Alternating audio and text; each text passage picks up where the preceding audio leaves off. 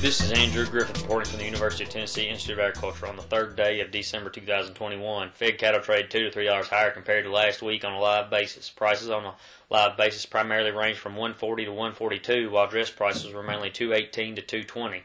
The 5 area weighted average prices through Thursday were $140.46 live, up $2.33 compared to last week, and $219.96 dressed, up $4.03 from a week ago. A year ago, prices were $109.77 live and $172.29 dressed.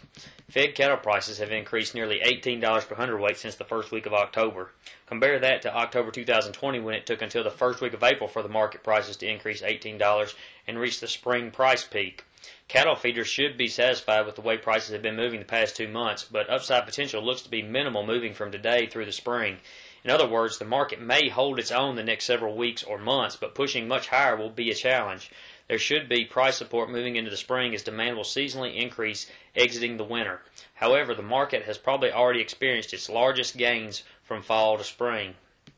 At midday Friday, the choice cutout was $273.94, up $1.92 from Thursday and down $6.21 from a week ago. The select cutout was $259.61, up $1.36 from Thursday and down $2.90 from last week. The choice select spread was $14.33 compared to $17.64 a week ago.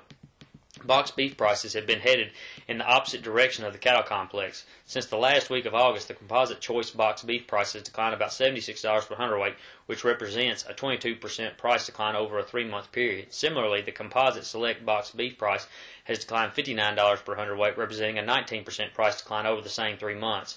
Despite the rather large price decline in box beef prices and the increase in finished cattle prices, packer profitability remains strong. There is no reason at this time to expect beef demand to soften, which should continue supporting wholesale beef prices and the cattle complex. There may still be a little more holiday buying that needs to take place, but most holiday purchases will have been completed at this point. The expectations moving forward will be for a strong restocking of the beef counter following consumer holiday purchasing and some of the focus shifting from middle meats to end cuts as winter establishes a hold on the market. Based on Tennessee weekly auction price averages 2 weeks ago, steer prices were $4 to $8 higher compared to that week, while heifer prices were $3 to $8 higher compared to 2 weeks ago. Slaughter cow prices compared to 2 weeks ago were steady to $5 higher, while bull prices were mainly steady. The strong price improvement in the futures market the week of Thanksgiving carried over into the auction markets this week as calf and feeder cattle prices zipped higher.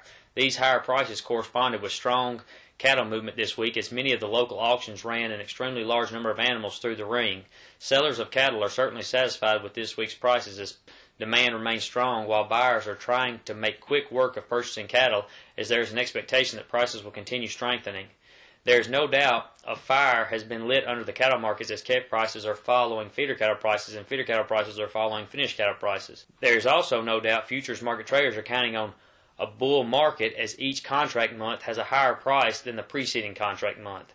At the time of this writing, the April feeder cattle contract was trading $5 per hundredweight higher than the January contract, and the August feeder cattle contract was nearly $9 higher than the April contract. Prices for the November contract have exceeded $181, which is a smooth $20 higher than the current CME feeder cattle index value. Thus, the market is calling for 800-pound steers to exceed $1,400 per head within the next year. This type of market move seems far-fetched to some, but we have seen larger price increases in a shorter quantity of time in the past 7 or 8 years. If prices move to this level, there will certainly be increased heifer retention, which is likely to drive feeder cattle prices and fed cattle prices higher. Proverbs 17:28 states, "Even a fool who keeps silent is considered wise. When he closes his lips, he is deemed intelligent." This is something many of us need to put into practice, especially me. I receive cattle marketing questions regularly, which is to be expected given my job description with the University of Tennessee. However, I can recall numerous times in which I have been incorrect in my analysis of the markets. Thus, these times in which I have spoken or written something in error has proved my foolishness. Thus, I am learning that it is oftentimes better to speak less and listen more. I am far from mastering this challenge because I am still charged with sharing market information with interested participants across this industry. This means a conscious effort is necessary for me to relay information to folks in the industry while also holding my tongue to not appear foolish. Thus, for anyone who knows me well, if I am speaking too much, then stop me. If I am speaking very little, then do not be concerned. This is Andrew Griffith reporting from the University of Tennessee Institute of Agriculture on Friday, December 3rd.